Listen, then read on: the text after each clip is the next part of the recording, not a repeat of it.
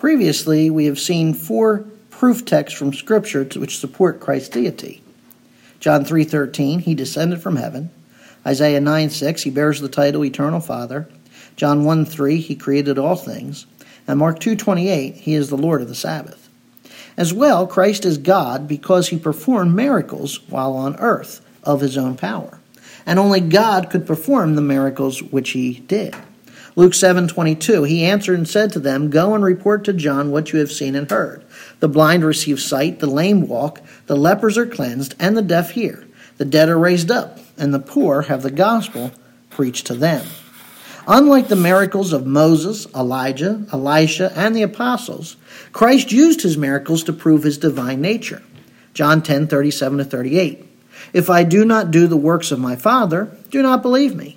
But if I do them, though you do not believe me, believe the works, so that you may know and understand that the Father is in me and I in the Father."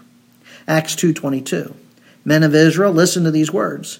Jesus the Nazarene, a man attested to you by God with miracles and wonders and signs which God performed through him in your midst, just as you yourselves know."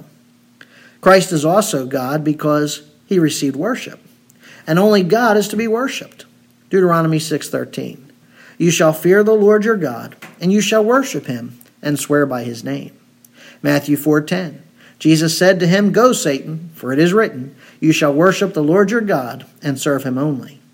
Acts 10:25-26, when Peter entered, Cornelius met him and fell at his feet and worshipped him. But Peter raised him up, saying, "Stand up, I too am just a man." That Christ received worship and did not refuse it attests to the fact that he is divine. Paul prophesied that on a future day, all in heaven and earth will worship Christ, so that at the name of Jesus every knee will bow, of those in heaven and on earth and under the earth, and every tongue will confess that Jesus Christ is Lord, to the glory of God the Father. Philippians 2:10-11.